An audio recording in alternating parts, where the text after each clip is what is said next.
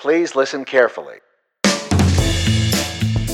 Welcome to the Week That Was at Global Voices, the podcast where we introduce you to the people, places, and events from around the world that aren't getting the media coverage they deserve. I'm your co-host, Sahar, managing editor at Global Voices. I live right outside of San Francisco. And I'm your co-host, Lauren, news editor at Global Voices. I live in Bilbao, Spain. Global Voices is an international network of passionate, plugged-in people. Together, we've been telling stories about our communities through our digital reporting since 2005. The Week That Was podcast takes a look at some of the stories that have recently come out of our newsroom. This week, we'll take you to Russia, India, and Madagascar. We'll also speak with Global Voices contributor Kirsten Han about the actions that Singapore's police took against activists over their Facebook posts. There was a lot of concern that this was a bit of a fishing expedition to kind of see who Roy and Solang were talking to, what they were working on, and so for civil society, where everyone kind of knows everyone, it was quite worrying. We'll also talk to Global Voices contributor Mariana Diaz-Hernandez about how electrical shortages are limiting basic communication and hindering free expression in Venezuela. Harassment and censorship and self-censorship are really pervasive in the country.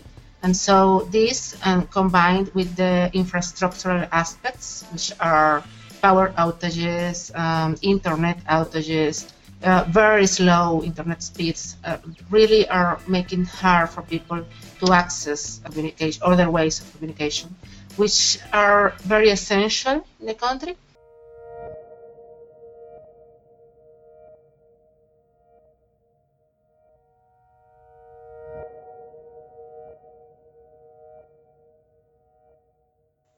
In the early hours of June 12th, a man armed with a semi-automatic rifle entered a gay nightclub called Pulse in the American city of Orlando. He murdered 49 people and injured 53 more before he himself was killed in a firefight with police. The massacre sparked an outpouring of condolences and solidarity from around the world, including Russia. Now, it's important to note that Russia has in recent years caught the world's attention for not exactly being that respectful of LGBT rights. For many members and friends of the LGBT community in Russia, the horror in Orlando was a reminder of their own vulnerability in the face of what they say is a resurgence of anti-gay violence in Russia. Elena Kostyachenko is an investigative journalist and a longtime LGBT rights activist in Moscow. She wrote 2 powerful Facebook posts that went viral after the shooting. The posts not only expressed her grief over the bloodshed, but they also described what it's like to be a lesbian in Russia today. Kevin Rothrock, our editor for Runet Echo, a special project reporting on the Russian language web, brought us this story. Elena's first post described how she learned about the attack. She was out with her mother when she received a phone call from an ex-girlfriend who told her the news.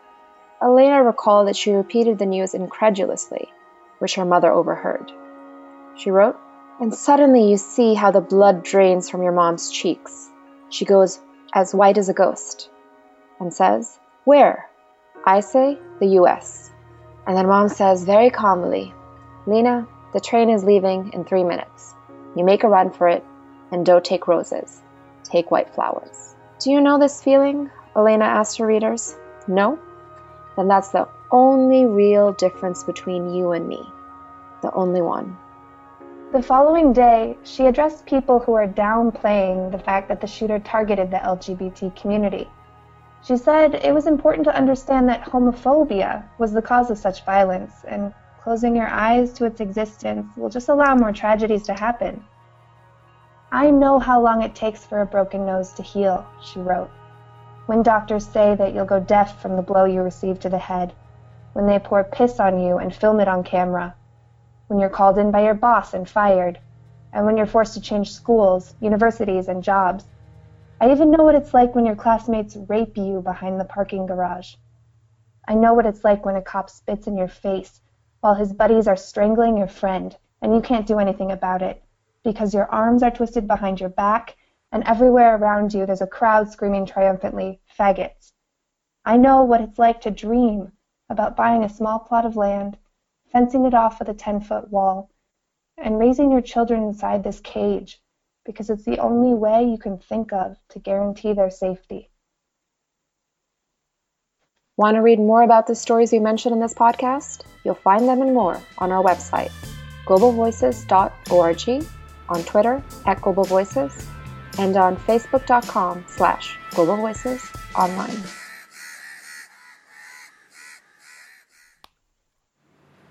Welcome to my Indri Pickle Lab. I am showing you how to make mango pickle in scientific way. That's a clip from a light-hearted and delicious video recently uploaded to YouTube. In it, an older woman in a lab coat looks into the camera. She introduces herself as Dr. Indri Pickle, and she wants to show us how to make mango pickles, also known as achar, which I can tell you as a Pakistani is a staple on any South Asian dinner table. Family recipes are often passed from generation to generation. The doctor then draws the basic formula on her Pickle Lab's chalkboard: sunshine plus mango. Dr. Indri Pickle is actually 84-year-old Indrajit Kaur, who goes by Indri, and she's not really a mango pickle scientist. She's only playing the part. Her granddaughter, Jasmine Teja, produced the video. Together, these two are spanning the generations between them and producing beautiful media in India. The collaboration between grandmother and granddaughter began a few years ago. Jasmine is an artist, feminist, and the founder of a community arts collective that confronts street harassment of women. And she says at the time she wanted to learn how to do photography and video. Her grandmother Indri, meanwhile, had an interest in becoming an actor. So the two decided to work together to help each other realize their dreams. In addition to the Pickle Lab video, they have since produced a series of photo performances based on characters of Indri's choosing. The snapshots appear on their blog, Facebook, and Twitter. In them, Indri poses as a schoolgirl in pigtails, ready to play hopscotch, a politician, all serious, at a press conference, and as a glamorous woman wearing a feather boa and a red feathered turban, just to name a few. Our South Asian editor Rizwan spoke to Indri and Jasmine about their work together. Jasmine said their collaboration has received a really positive response from viewers, and that relatives and family friends have even told them they want to borrow the idea and team up with their own granddaughters too. Jasmine said that her grandmother is an adamant social media user who likes to connect with others online and travel the world through YouTube videos. For her part, Indri explains why she has shed the stereotype that comes with her age and learned the ways of the web. She says, "The whole world is learning. Why should I not learn? I have a lot more to learn. It is important to walk along with the world." What do you think of this podcast? Be sure to find us on SoundCloud, iTunes, and Stitcher. Subscribe, give us an upvote, or drop us a comment. And if we don't appear on your favorite podcast app, let us know.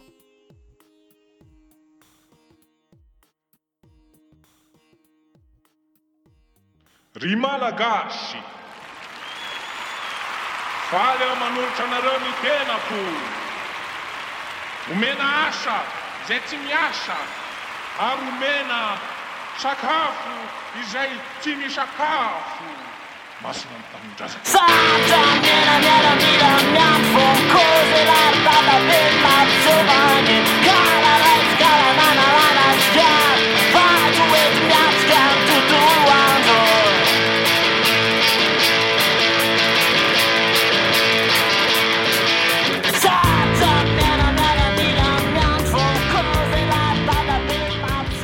That's a song by a young rock group from Madagascar that's capturing the imagination and attention of the music scene in Europe. Global Voices Francophone editor Lova Rakutu Malala reported the story. The Dizzy Brains' unique style is a blend of punk and garage rock. Their provocative lyrics tell stories about politics, power, and protest in Madagascar, a huge island off the southeast coast of Africa. The band has been shunned from most concert venues and radio stations in Madagascar. The Dizzy Brains lead singer explains, "We were never played on the radio, never played shows because the managers were too afraid of what would happen to them if we did. We played a lot of bars, and we were known mostly on social media." The Dizzy Brains grabbed audiences in France after they appeared in April on the popular French television show Le Petit Journal. During the show, one member of the band openly challenged Madagascar's new prime minister by saying, "Just do your job, man." This bold and spontaneous plea was widely circulated and talked about by social media users in Madagascar. The group was founded in 2011 by the Andriana Risoa brothers Eddie and Maefa, who sing and play bass. Musicians Pone and Marana round off the band, playing guitar and drums. Eddie explained why rock seemed to be the logical way to tell the world about censorship in Madagascar. Making rock music in Madagascar is not a career at this time. It's more like an endless battle, he said. First, you would be stopped in the streets by the police for going from point A to point B. If you wanted to play music, you didn't have the choice. You had to go underground and wait. You had to play in small bars and shabby nightclubs. Their big break came when Jean-Louis Brossard, the director of the Transmusicales Festival in Rennes, invited the relatively unknown band from Madagascar to almost headline the festival. Speaking to Society magazine, Brossard said, "These kids absolutely rock. They're going to make the fire, I'm sure of it, because rock in the end is the vehicle of rebellion, and that's without a doubt a little lost in the West. While in Madagascar, what they're singing has meaning. This is coming from the streets." The band is currently touring Europe with more than 24 shows planned this summer.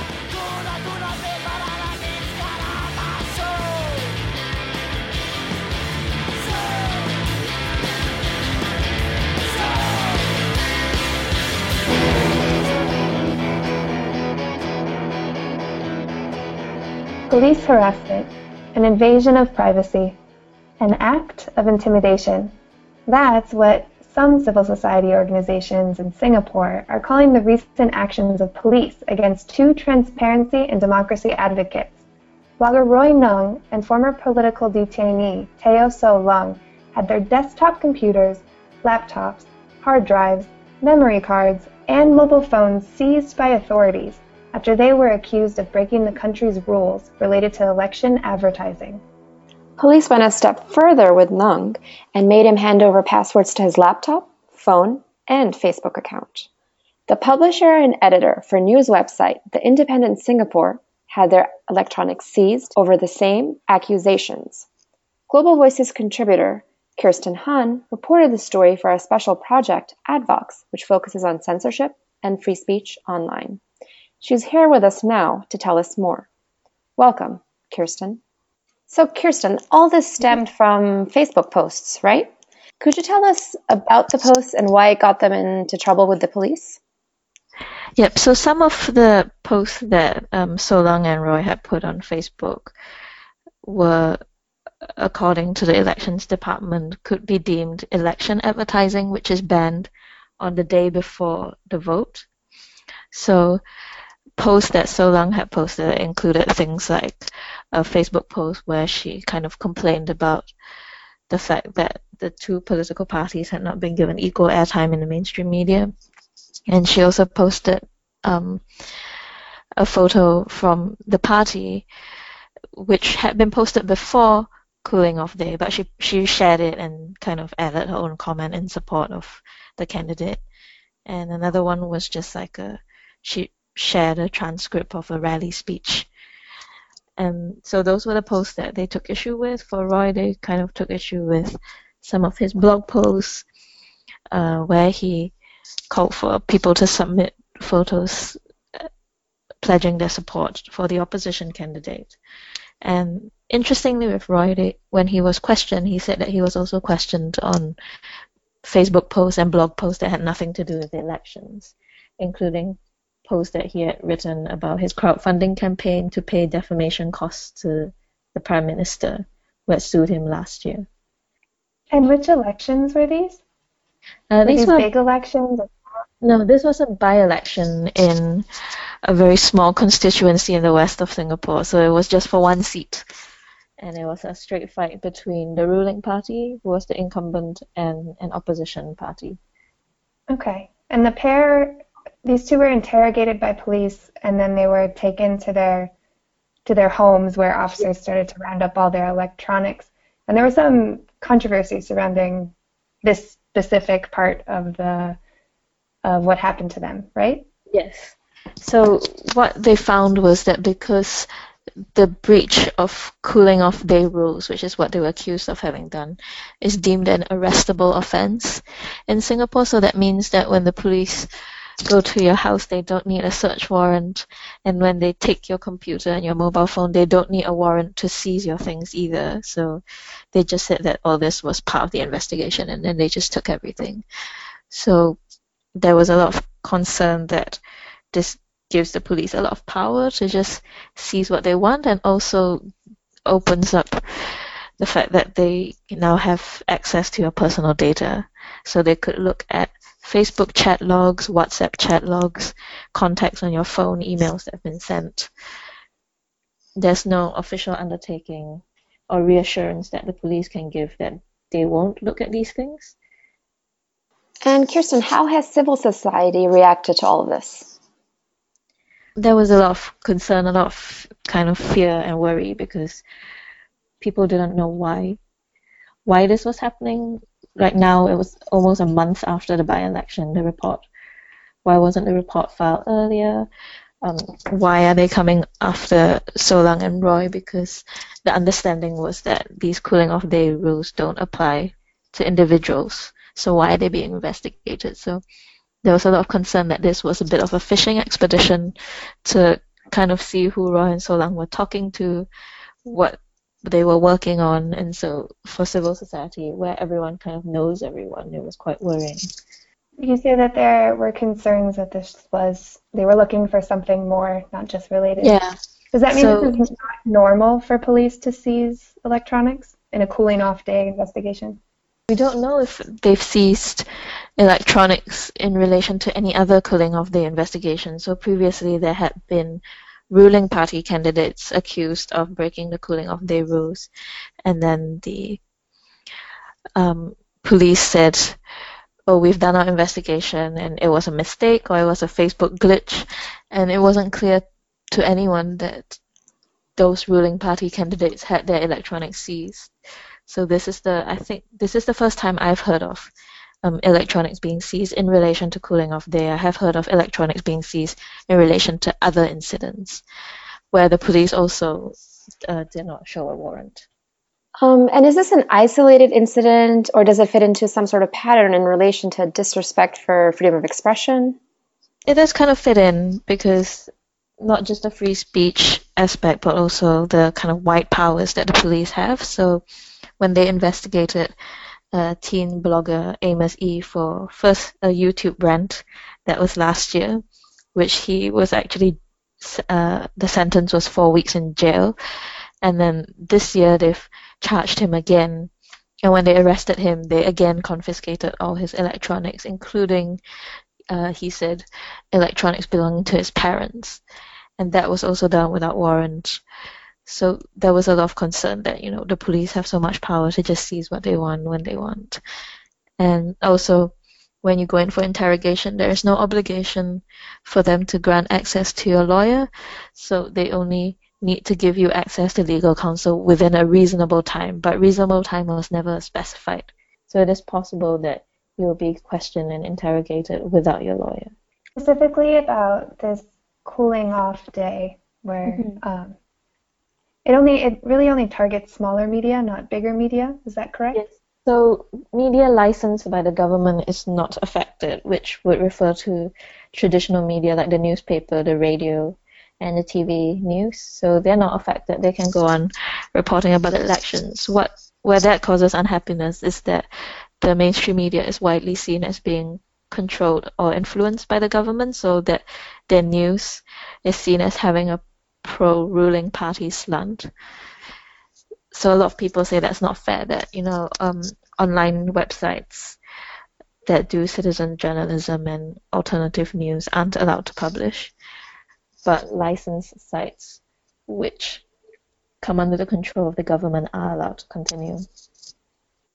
So, Kirsten, this makes me wonder if activists kind of live in this scenario, in this situation, and it's probably gotten worse with the years where police and investigators have gotten better about kind of clamping down and more sophisticated. What kind of steps are activists taking in protecting themselves and their technology? So previously there wasn't a lot of kind of motivation for activists to do a lot of, tech security like encryption, because Singapore is very connected to the web, and people like the ease of using their smartphone. So there wasn't a lot of thought going into things like encryption, Tor, VPN. But I think after this episode, I have seen quite a lot of people I know stop using things like Facebook Messenger and move towards more secure, encrypted instant messaging to talk. So that's one thing that's been done. Apart from that, there's talk about, more solidarity, about being there to support each other, so that if one person goes in for police interrogation, they'll bring friends with them to wait for them outside, so you don't go in, so you don't go and show up at the police station alone. Thank you, Kirsten. Yeah, no problem.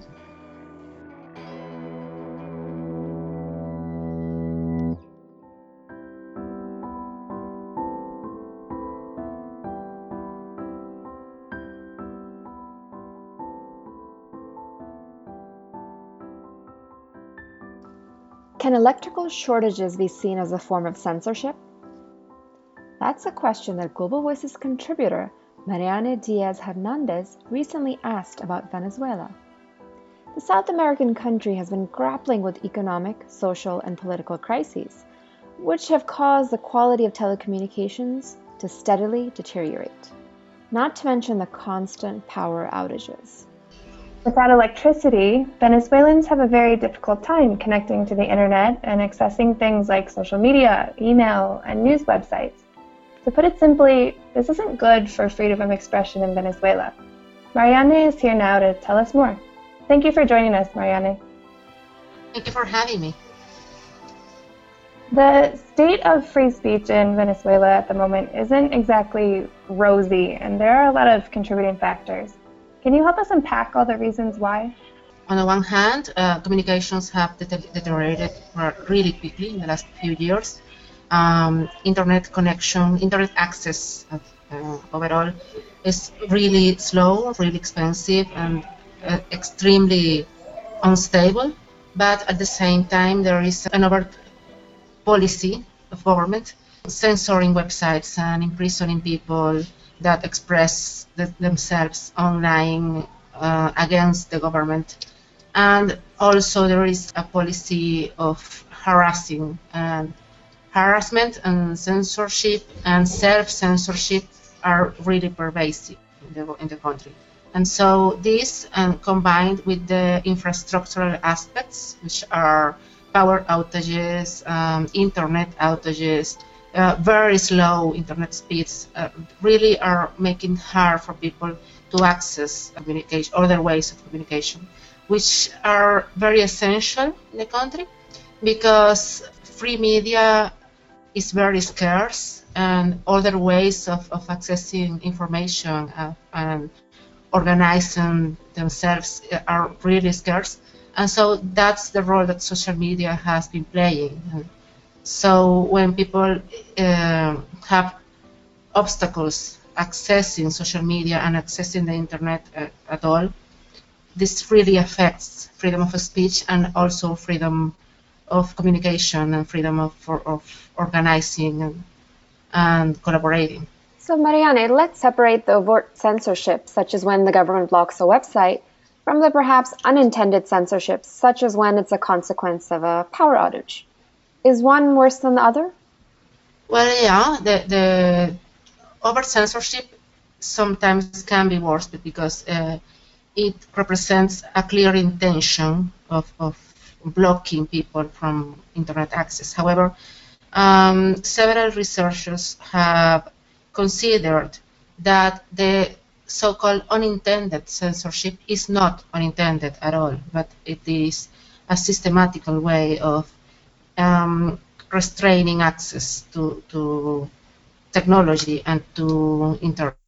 So, for instance, the costs of accessing internet, the slow speeds of the internet, are consequence of economic policies that have been in place for several years now that impede, for instance, that stop telecommunications companies from being able to maintain and to preserve and to make better the infrastructure for connection, for connectivity.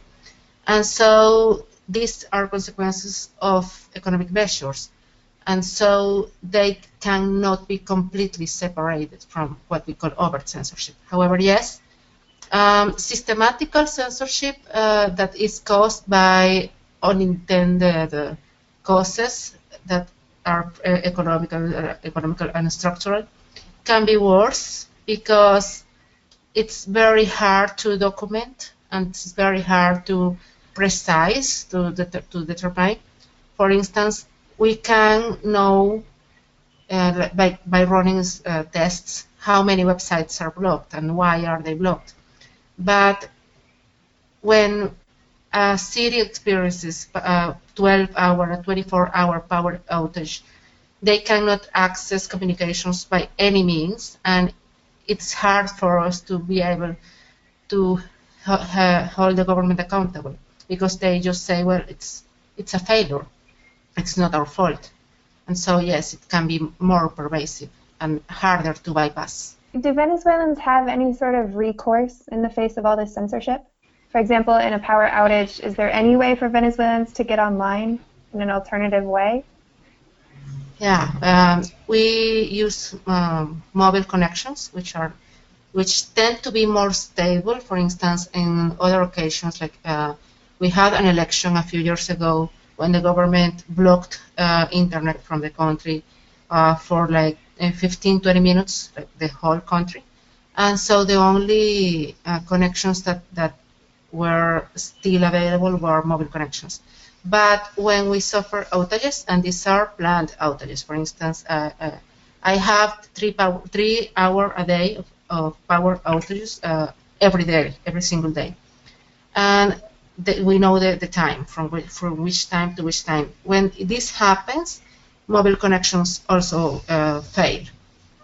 I don't know exactly the causes, but we are assuming that maybe some places that are related to the infrastructure of the mobile connections are also suffering power outages at the same time. And so when I have a power outage, usually I don't have any kind of internet access. We kind of use other sort of communications, but it's very spotty and it's unstable. And so we can only wait for the power to come back. And so that way it's worse because when there is an internet outage, for instance, usually it's only landlines, it's only home connections, or it's only one single company. But when it's a power outage, it's usually everything.